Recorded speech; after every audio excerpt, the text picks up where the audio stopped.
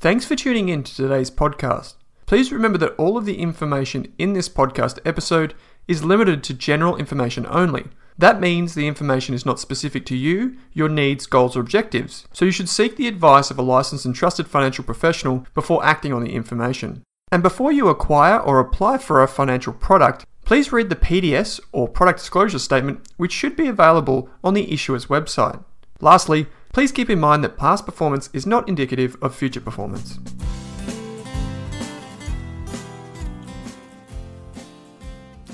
Kate, welcome to this episode of the Australian Finance Podcast. It's good to be back, Owen. A nice and early recording session today. Yeah, we jumped on at 7 a.m. this morning. It's Friday morning before the Monday recording goes out, and it is early. Yeah. So, earlier than usual. But hey, we're talking about finance and we're answering some questions, so it's pretty fun and pretty easy. So we hope the listeners enjoy this. But just a few things before we get into the questions and answers. Obviously, this podcast contains general financial advice only, if there's any advice in it at all, because seriously, I don't think it is advice. And so that means that if you hear this, our answers to these questions, the information is not specific to any one of you, any listener in particular. So keep that in mind. And if you need personal advice, you'd be best off going to see a financial planner. And Kate, you said that we should probably get some questions rolling in. Yeah, absolutely. So we're going to start doing these sort of broader Q&As going forward. So you can send them through to podcast@raskfinance.com. We'll put that in the show notes. And also, if you've been enjoying listening to the podcast over the last few months and are listening through Apple Podcasts, we'd love if you could leave us a review. Sorry. Too early. Say that right. Yep. That really supports us and helps us share this free content with a larger audience as well. So that would be amazing if you could do that. Yeah, because we really don't, we've really never asked for reviews or anything like that, but some of our fabulous listeners have gone out and done that anyway. And it brings a smile to our dial when we see some of the really nice things you have to say, but also some constructive criticism, whatever you think's appropriate. Just go on in there. It takes 2 seconds and just let us know. I think we had our first constructive review a few weeks ago.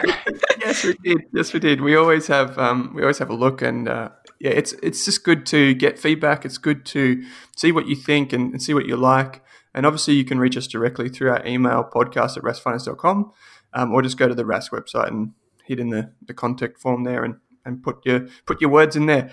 Anyway, Kate, we've got some questions come through. We've got about 6 in total. Mm-hmm. They range. They're a little bit different all round. So maybe I'll throw it over to you to get this first one off base. We'll get us off base. Yeah. So the first question I got recently was someone was asking for help for those starting their finance journey in late 30s, 40s, 50s, because most of the content out there is aimed at a younger audience. And the compound interest calculator doesn't look so great when you've only got a decade or so before retirement. So I could agree that a lot of content out there is probably done by younger people. I mean, most of the podcasts are probably, Australian finance podcasts are probably run by people under 40. I think just because sort of maybe a little bit more tech savvy, or they're sort of interested in doing that and sort of using those technologies. I mean, certainly a lot of people on Instagram sharing their finance journeys are younger, but there definitely are people starting on later in life. So it's just probably you've got to look a little bit further and just sort of have a look at more stories maybe, or talk to there's even financial advisors that specialize in helping people that are starting later in life as well. So it's just sort of finding different people to help inspire you along your journey. Yeah, and I think I've just got some notes here that it might seem different when you're 40 or 50 versus when it might be a 20 or 30-year-old you're speaking to. It might seem like a different process, like financial advice or getting your finances in order, investing, etc. But it really isn't that much different. Like I've got some notes here. So a 30-year-old, if you're in 20s to 30s, I say 20s to 30s because hey, I'm 29, so still in my 20s, whatever. But there's some things here that people would probably be focusing on. The things that they would be focusing on are savings, mortgages. So they might have just got a mortgage or they're looking at getting one, so they need to save for a deposit. There'll be maybe some education costs in there. So maybe if you're in your 30s or late 20s, you might have kids.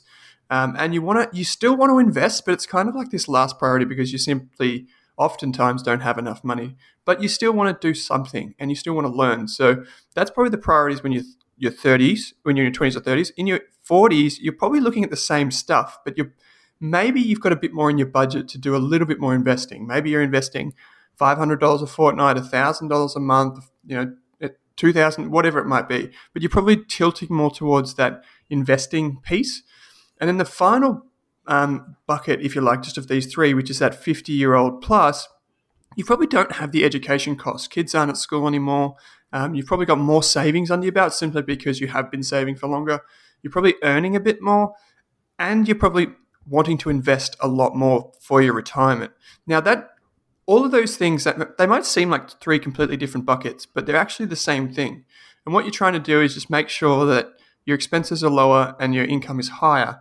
And that's really just driving a wedge in there. So, a financial advisor would have the same kind of advice for a 20-year-old versus a 50-year-old. The only difference would be the risk profiles. If I could take broad strokes to it, they would just say, if you're young, take as much risk as you can, really. And if you're older, maybe consider that you might rely on this money in 10 to 15 years. We might go with a slightly less aggressive approach, but it's pretty much the same advice. Earn more, spend less. Like it's an old finance joke, but it actually is true. So then when you go to look for resources on these things, what you should be looking for is probably the episodes in our podcast series, for example, that are relevant to you if you're in one of these life stages. A really good podcast for people that are probably towards retirement, but it focuses more, if I'm honest, on the wealthier age bracket, is the Money Cafe. So it's run by Alan Kohler and I forgot his name from James Kirby. James Kirby, that's it. Yeah, great guy. Those two guys are talking about, geopolitical things, about the economy, about different strategies. That's a good podcast, really popular. If you're interested in that one, if you're a bit, maybe if you're in the 50s or 60s and you're listening to this, that's maybe something that you'd be interested in. Anyway, that was a long-winded answer to that first question, so I'll try to be more concise. But it's an interesting question because the next one relates to that first question. And Kate, what is the second question? So the second question was, should you get a financial advisor if you've only got a small amount of money to manage? Now, whether that's $1,000 or $10,000, often seeing a financial advisor can be quite a few $1,000s up front to get a statement of advice. So it's, I guess the question was weighing up, well, if you've only got a small amount of money, is it worth paying that upfront cost when you're not really going to have much to do with it?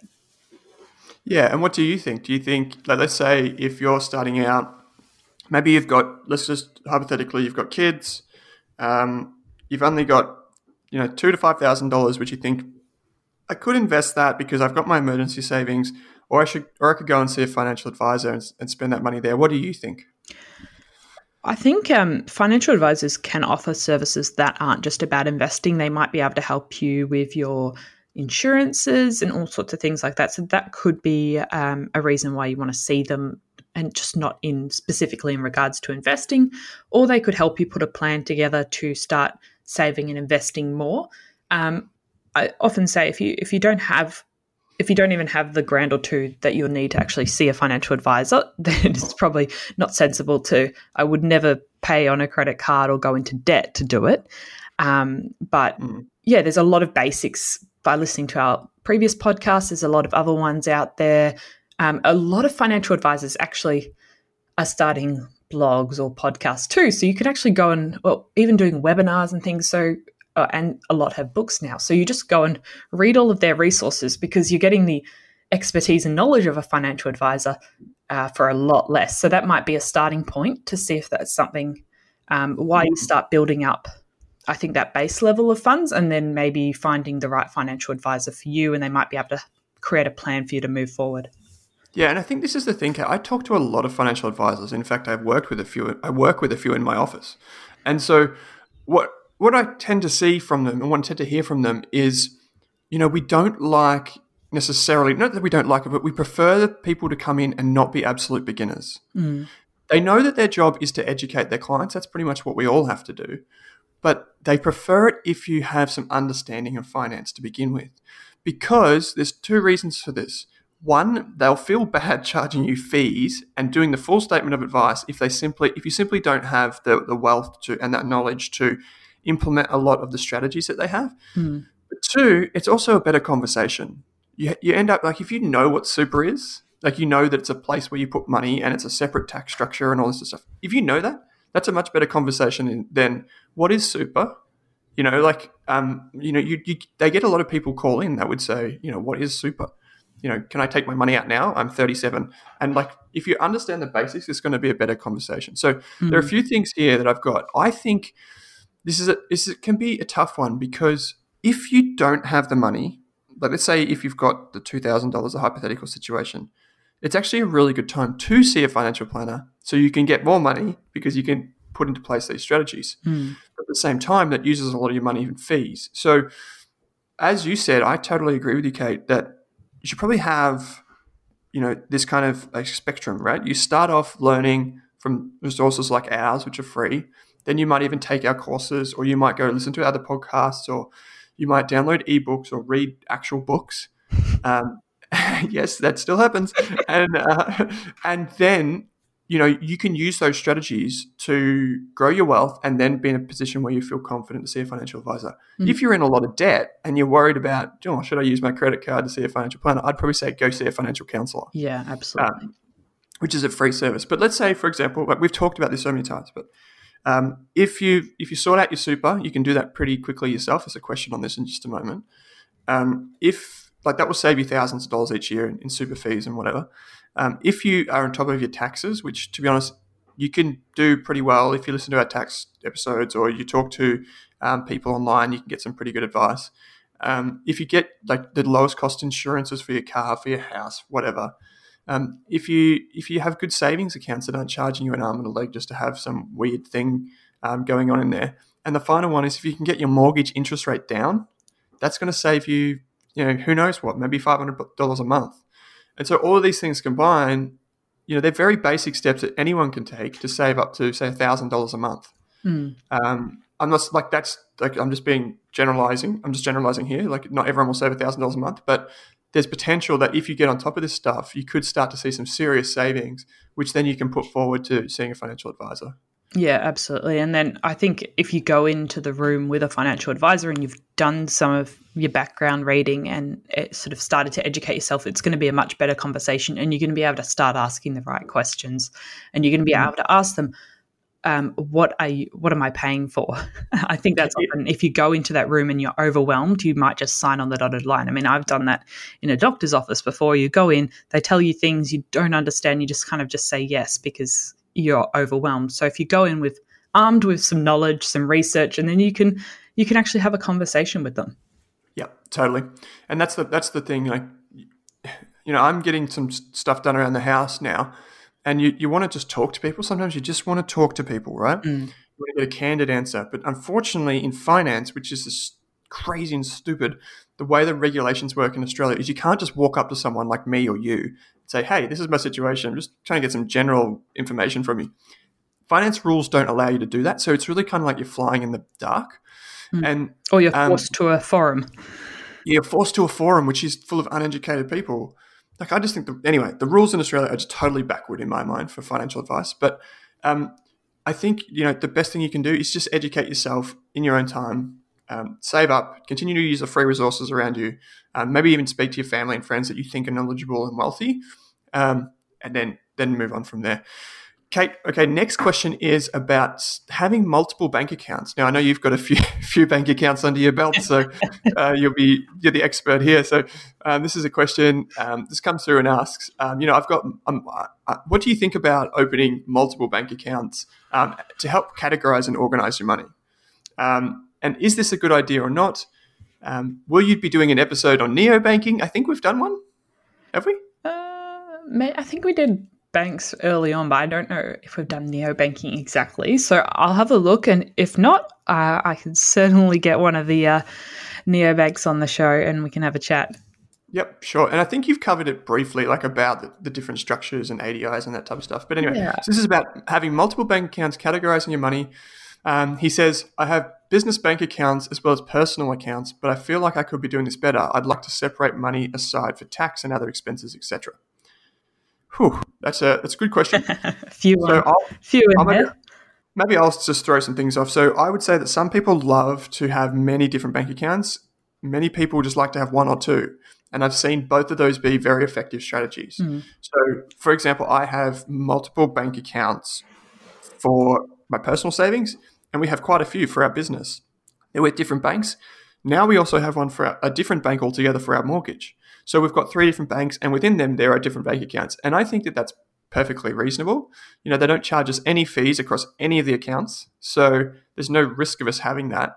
And I think it's good to have separation, particularly for your business. You should always have your business separate from your personal accounts, because it's very easy just for money to fly in between, and it shouldn't, because it would be a massive headache for your accountant, and you don't want the ATO to ask any questions. Yeah. So keep them separate, definitely.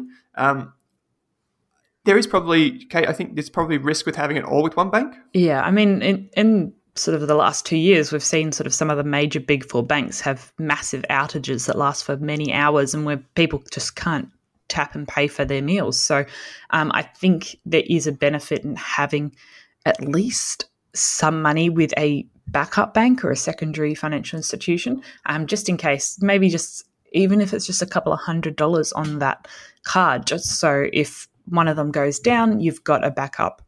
So I think that's quite important, even if you don't want to use that as your main bank, just having some sort of backup there.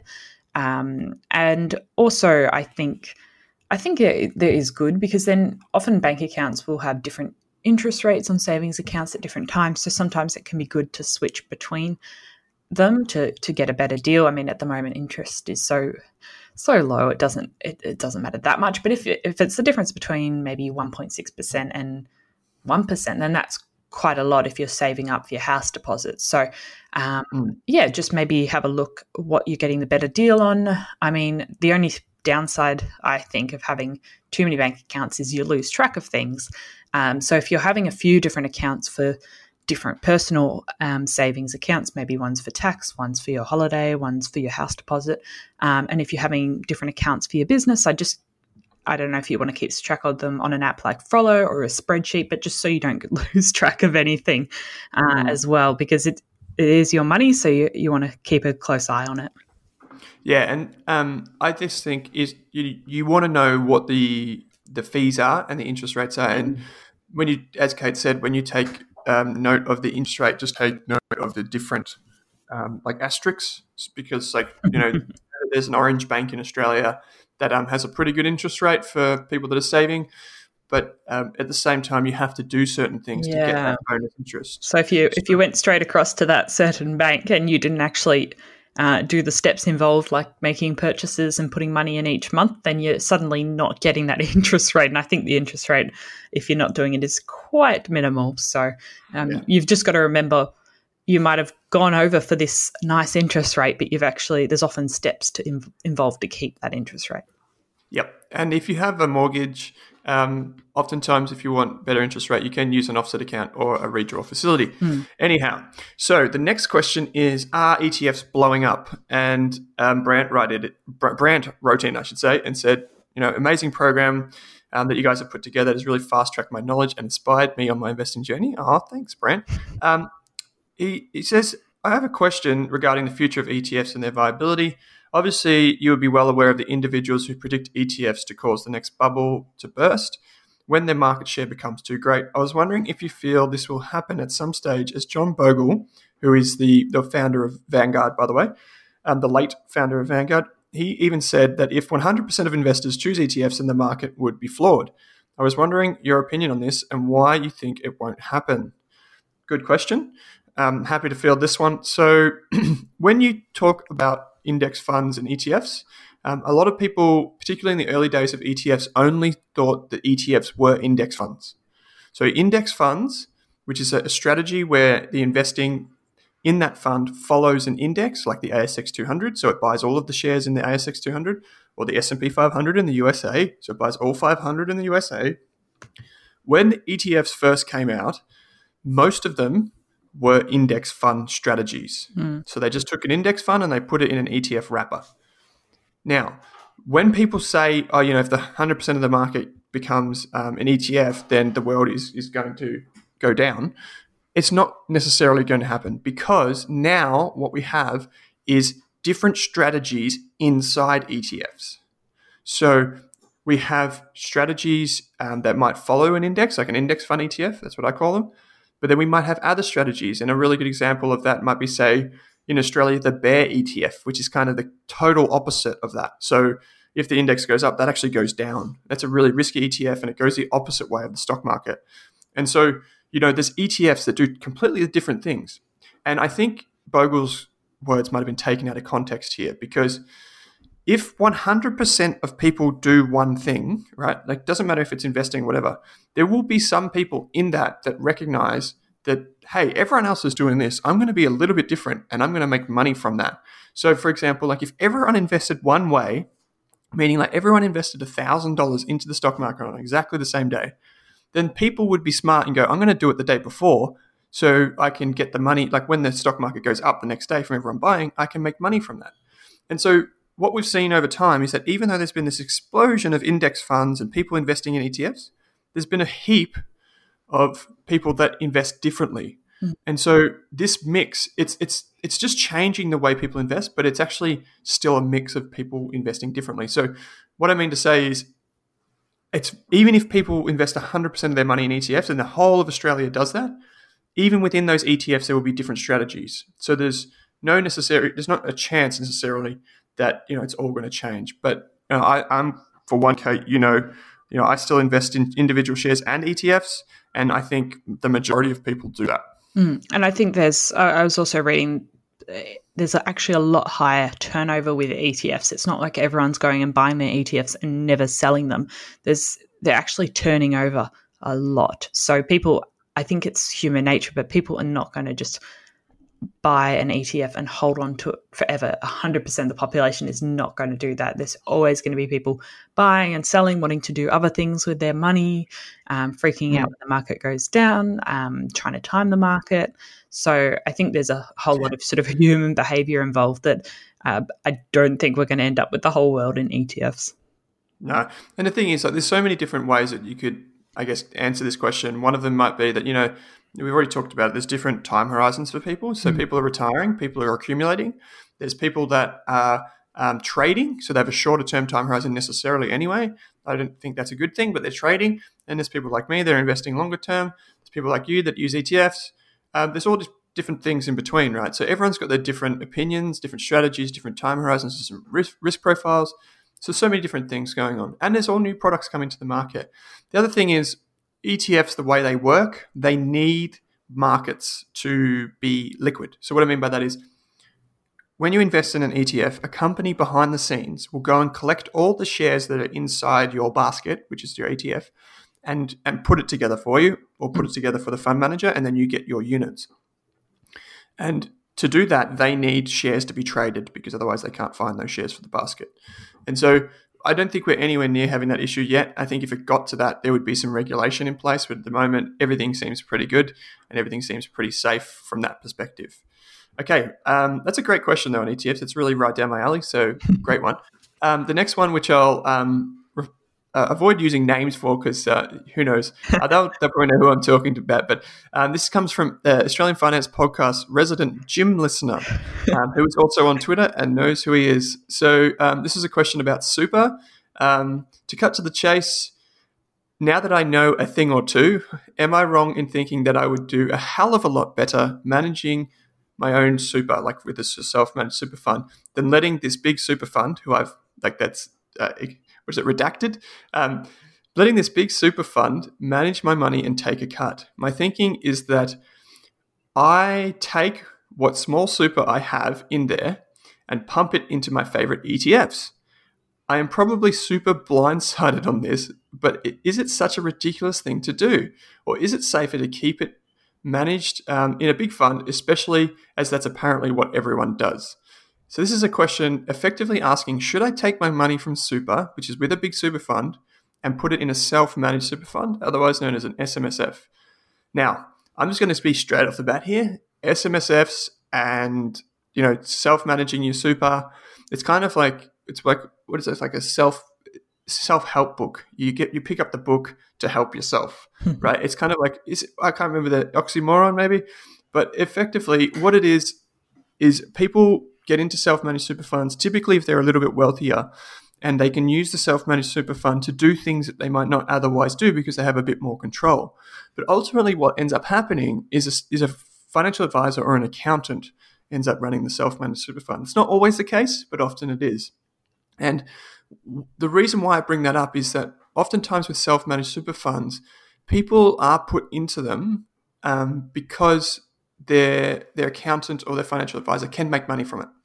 Because you effectively need them to run this self-managed super fund. Even though it says self-managed, it can be accountant managed or financial advisor managed. Now, that's not always the case, but an ASIC review and the Productivity Commission did this big study on the industry and found that the minimum amount of money to justify an SMSF is $500,000. So there needs to be $500,000 in there. But in the draft version of the Productivity Commission, I'm pretty sure it said $1 million. So what that means is in a self-managed super fund, if you take your money from super and you put it in one of these self-managed super funds, you can still do the same things. You can invest in ETFs, you can invest in sometimes in direct property, like a rental property, or you can manage some sort of warehouse. Like let's say you have a business, you might be able to use that SMSF to buy the premises for the business and then blah, blah, blah, blah. But the thing is, you need a bit of money to do this, and I think you would really want a thorough understanding of accounting, a thorough understanding of like the financial services laws, and just generally what you can do with an SMSF before you even consider one. So, you'd go and do a lot of research on this and take a look at ASIC's report because it says that you need a fair bit of money. I don't have a self-managed super fund, even though I'm a individual private investor. I don't have one. Kate, I'm guessing you don't have one? No, not at this stage, Owen. Yeah, and there's probably $1 million to go. Yeah, but I've only had years to build up my super balance. So, it really depends what that balances look like. I mean, some people do start them when they know they're getting significant funds in the next few years, or they want to do a certain strategy. I mean, a lot of people I meet, the super funds kind of their hobby. I've been to a few ASX Investor Day conferences, and I think a lot of people, their self-managed super funds kind of the thing they do when they're retired. So it definitely involves quite a bit of time and effort. If you want to not have any time and effort, you end up paying a lot in fees to your accountant and advisor. So definitely you're going to have to be willing to put in the time. And I have seen that having a knowledge of accounting has been very beneficial in keeping those costs down as well, because you do have to pay certain audit fees, but there are some bits you can do yourself if you actually know what you're doing. Yeah, and this is the thing. Like I know some people that use a self-managed super fund and they use them fantastically, either with great advice from their financial advisor or accountant, or they do it themselves and it's wonderful. But there is another option here, which is something that I use now in my super. I'm with a large super fund, and Kate, I think you know about these. Sometimes they're called things like Member Direct. Yeah. So I think some of the big industry funds and some of the bank run funds I've seen offer these styles where it's still under the super fund banner, so it's not in a separate sort of trust or corporation, but you get to choose from often a list of term deposits, ETFs, shares, often shares within the top 200 or 300 of the ASX, so they're not letting you go and invest in small caps often. Penny stocks. Yeah, listed investment companies, some let you do managed funds. So you really want to research the different options available, really check their fees and what choices they allow you. So don't just open it thinking you're going to be able to go and buy some small cap stock you've read about online, because you probably won't be. Just check out all the different options available and make sure it's something that might be relevant to you before you go opening that up. Yeah, because we're not advocating for it. We're not recommending it. No, nothing like that. That's not what we're here to do. We're just here to say that there is an option here. Yeah. Some super funds call it Member Direct. Some of them call it SMSF Lite. Like there's all these different words and titles that they give them. It could give you that's sometimes a solution for people who don't want to go the whole cost and regulation issues of starting an SMSF, but they're up to the point where they do want to have a little bit more control over their money.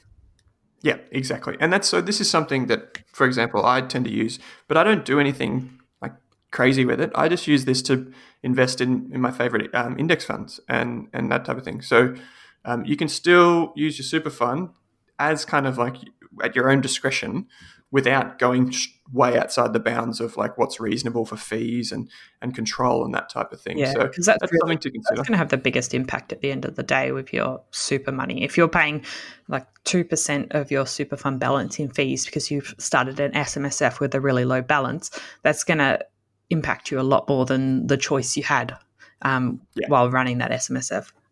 Totally. And you said before that even older people, when we say older people that are approaching or just in retirement tend to use SMSFs as a hobby. I see that a lot. I see people that are, that's early to mid 60s to late 60s, that range. They tend to go, oh, geez, I really need to focus on my retirement. I'm going to go see a financial advisor. Financial advisor's like, yeah, you could have an SMSF and you could do the investing yourself. And they're like, oh, yeah, I'll do that. But then after 2 or 3 years, they're like, geez, I can't be bothered with this anymore. And then what happens is they end up going back to the funds that they started with anyway. And it's kind of like this hobby investor for a while. And then the spark dies and then they go back to what they had originally. So seriously consider if any of this sort of stuff is worthwhile for you, or if you're just happy to put it away. For me, super is my plan B. If my personal investing doesn't go as well as I'd like, at least I've got super and it's managed differently to the way I invest personally. Yeah. Okay, last question, Kate, and it's a good one. I'll just throw it over to you and let you fill us in on what this is. Yeah, absolutely. So I got a question the other day and I thought it was a really great one because I hadn't thought about it too much. What do you do if you find out your employer has stopped paying your super? And I think when I had a look, the ATO actually has kind of a list of different things. So I've included that in the show notes, but there's a few different steps they suggest doing before you go and approach your employer. And I think the first one was sort of calculate how much super you should be getting paid. So potentially your working arrangements have changed or not everyone is entitled to super, so it does depend. So there's actually a link I've included in the show notes that's sort of the ATO's tool to estimate your super, so you can put in your details. Then the next step, I think there is a quarterly cutoff that the businesses have to make these super. I mean, a lot of people working in large firms, this happens. Super's paid on a monthly basis, but I mean, I know when I worked at a small business a few years ago, they definitely only paid me quarterly. So I just put a screenshot, but I think I'll be able to put that in the show notes as well of those cutoff dates. So your employer has actually a little while to actually pay that money. Yeah, and this is the thing. It's a big problem, right? And we're probably, regrettably, we're probably seeing it now where businesses are really struggling, right? And they don't have to pay super under certain JobKeeper arrangements or things like that. Because it's effectively they're getting the government money, and businesses under a lot of strain really are questioning whether they can afford to pay employees at all, let alone paying them super. So if they think if they can pay the employee but not have to pay the super, they'll be happy and I'll be able to get by. I would just say, this is very common in smaller businesses, and at the moment it will be very much more common in businesses that are exposed to the pandemic restrictions. So if you're in Victoria or even elsewhere, businesses that might be struggling, this is probably a good time to check your super. Talk to your boss about it if you feel like you're not getting the right amount or if it's not going in on time. And then maybe, look at other options that you might have to take. One of the things is that most small businesses, this is a tip for small businesses, you can now do it automatically. You can pay your super automatically through Xero. Which is really cool. So you can just, when you pay your employees, you just press the button and you say pay super as well. So it's that easy. So that's something to keep in mind. But Kate's provided some really good resources here. We've had a few people write into us and say, I don't think I've been paid. Really important for your future to get paid super. So keep an eye on it. I mean, this is one of those areas, Kate, where they should be doing it and it's a requirement under law. There's a lot of things going on at the moment, particularly here in Victoria. It makes it pretty tough to know what's really going on. Are they being genuine? Are they not? Yeah, so I think some people get into that situation. Often people think about super last, because you notice if your paycheck doesn't hit your bank account each month because you're waiting to pay your rent, but you often don't notice if your super didn't hit your bank account that month or quarter. So sometimes employers do leave it, whether it's done it with good or bad intentions, they might not pay it on time. So even if they're paying it late, or paying it incorrectly, or they're not paying it at all, you can report all of that to the ATO and they can investigate that. So I've included the link as well in the show notes. I hadn't actually seen this tool before, but the ATO has I think you just have to put in your tax file number, your details, and the period in question, and the employer's ABN, and then the ATO can actually go off and investigate that. I mean, who knows how long that investigation takes, but they can investigate that, and then different, I'm not sure what methods they use. Maybe they ask the employer to pay the super, and if not, they take further action. But at least there's somewhere you can report this. Yeah, that's true. You can do it online. It used to be this old thing where you'd have to write into them, but this is I guess it's still doing that, but it's doing it a bit more efficiently. So definitely check it out. And the easiest way to check if you've been paid super or not is to probably log into MyGov and check what your balance is in there, or just go direct to your super fund website. And like I've got an app. My phone's not with me, but I've got an app for my super fund, and it sends me a notification that says you just received a contribution. I'm like, hooray! I just paid myself. But seriously, if you want that kind of that feedback, just like Kate said, with getting the money into your bank account, you notice that. Yeah. You can also get that with an app for a good super fund. So might be something to consider to make sure it's going in on time. Yeah, I mean, in some ways it's good not to see and think about that super money, but I think especially if you're at a small business or a business that's struggling, it's good to have that app to just sort of keep an eye on it. And then, I mean, once you're at sort of maybe a larger company, you can say, I'll just check it on the website once a quarter so I'm not looking at my super balance all the time. Yeah, because we've talked about before how it can actually be a bad thing. Yeah. It's a double-edged sword with the pros and cons super app. Yeah, I'm definitely not going to take my super out using an app, but some people will. They'll switch around, so don't do that. But yeah, just for tracking contributions, it's a good tool to have. Cool, Kate.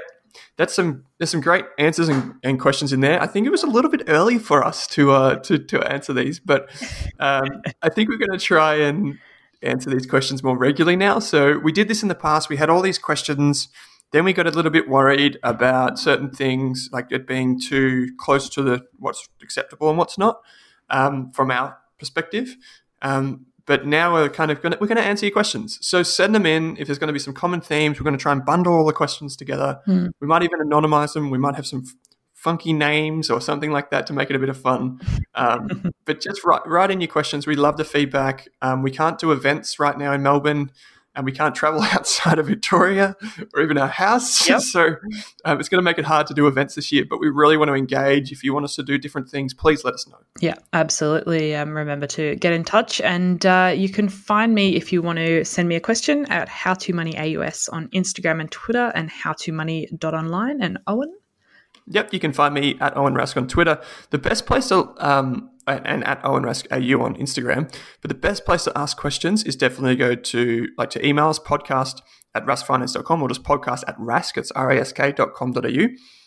You can even find links on our website. That's the best way to get to us. We have a big folder of lots of podcast questions that have come through, so please keep them coming in, and we'll be back in a couple of weeks with questions. So, yeah, Kate, as always, thanks for joining me. Awesome. Thanks for listening.